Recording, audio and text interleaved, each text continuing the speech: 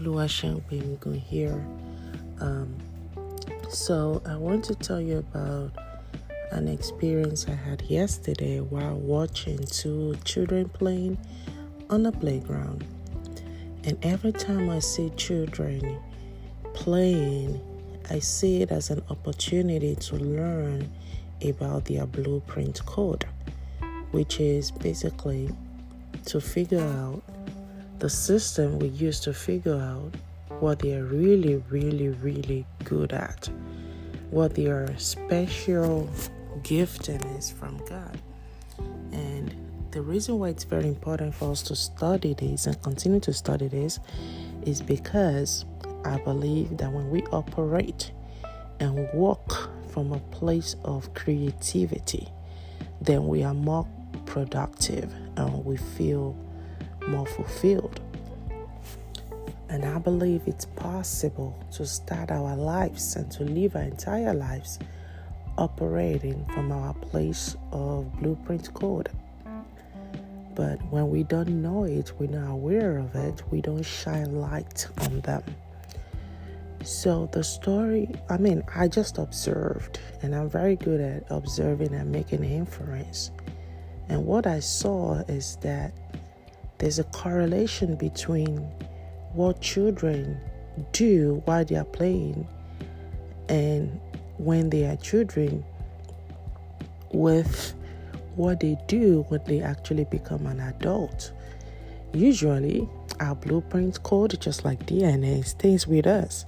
You will find that a child that likes people, as a child, for example, a child that likes hanging out with people, just being close to family, might be a little bit clingy. We just want to be next to mom and dad and whoever that close family is. What the blueprint code is telling us is that for them to achieve success in life, family is important to them, right? So for that child, you won't be surprised if they decide to go to school close to home, or they decide to choose a profession that's what they see in the environment, right? So we want to take note of that as we guide our children to careers and profession, and even to other decisions that are important in their lives. So what I observed was that two children, one got to the playground and started exploring the playground, and the other one kind of stood back watching what other kids were doing before the child took action. And even when, let's call it child A, child B, when child B took action with great caution. Child A took action with great reckless abandon, I'll call it. Like, I don't care. I just want to explore. I'm going to figure it out. Don't show me. I'm going to figure it out. And child A was having fun, exploring, doing all kind of things, going to all manner of places within the playground that are, of course, safe, and just having a great time. Whereas child B was careful, cautious, watching, always keeping an eye on the parent, whether the parent is still around or not. And that told me volume about who they are as a person.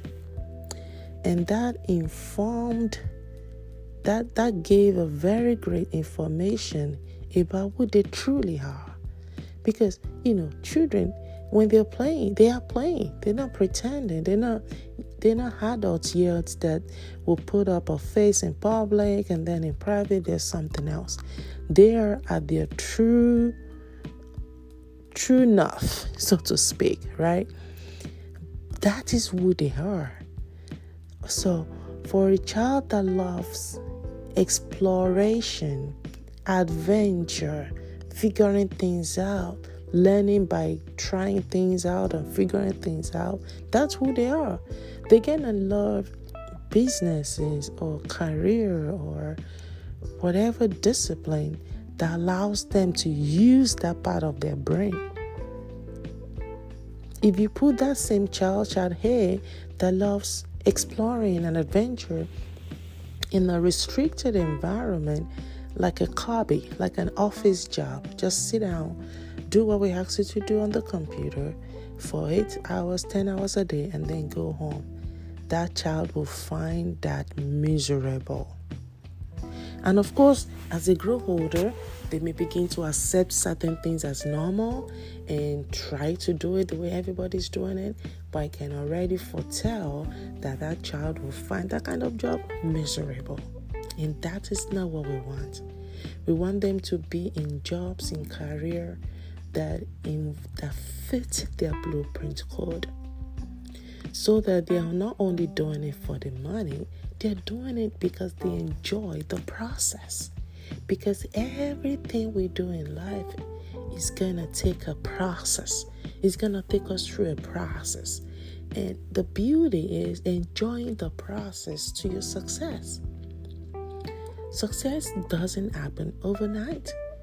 It's always a process. Sometimes the process is not obvious. Sometimes the process is so enjoyable that we don't even see it as painful. But the process we want to put them through, it's very important that process is at least enjoyable for that individual. And I said individual because it's so individual based. I made a mistake one time of putting 2 of my children into the same school, preschool. And what I found was that while it was convenient for me to pick them up at the same place, the place where one of my children were before was a perfect fit for him. It was a place where the learning, the system, the structure was just perfect for him. And I didn't know about Blueprint Code then. I just thought, you know what? This school has great program and they can just be both here and be doing amazing. But what I found was that when I brought a second child to this place where my first child was, he didn't do quite well. And I didn't know why. The teachers were great. The first one was doing well, but he did not do quite well. And I was like, what? Wait a minute, what is wrong? After that, I started learning about Blueprint Code and how individual children are different. They learn different ways, different things appeal to them. I'm like, oh, wow, that's what happened.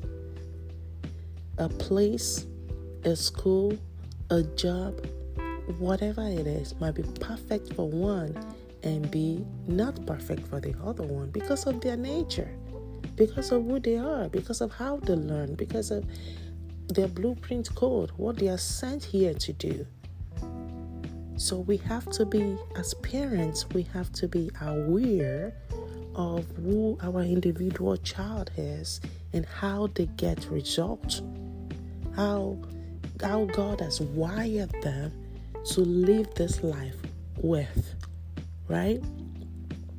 If your child likes expressing him or herself in conversation, and you put your child in a so structured system that does not encourage conversations, so structured system that all they want you to is keep mute.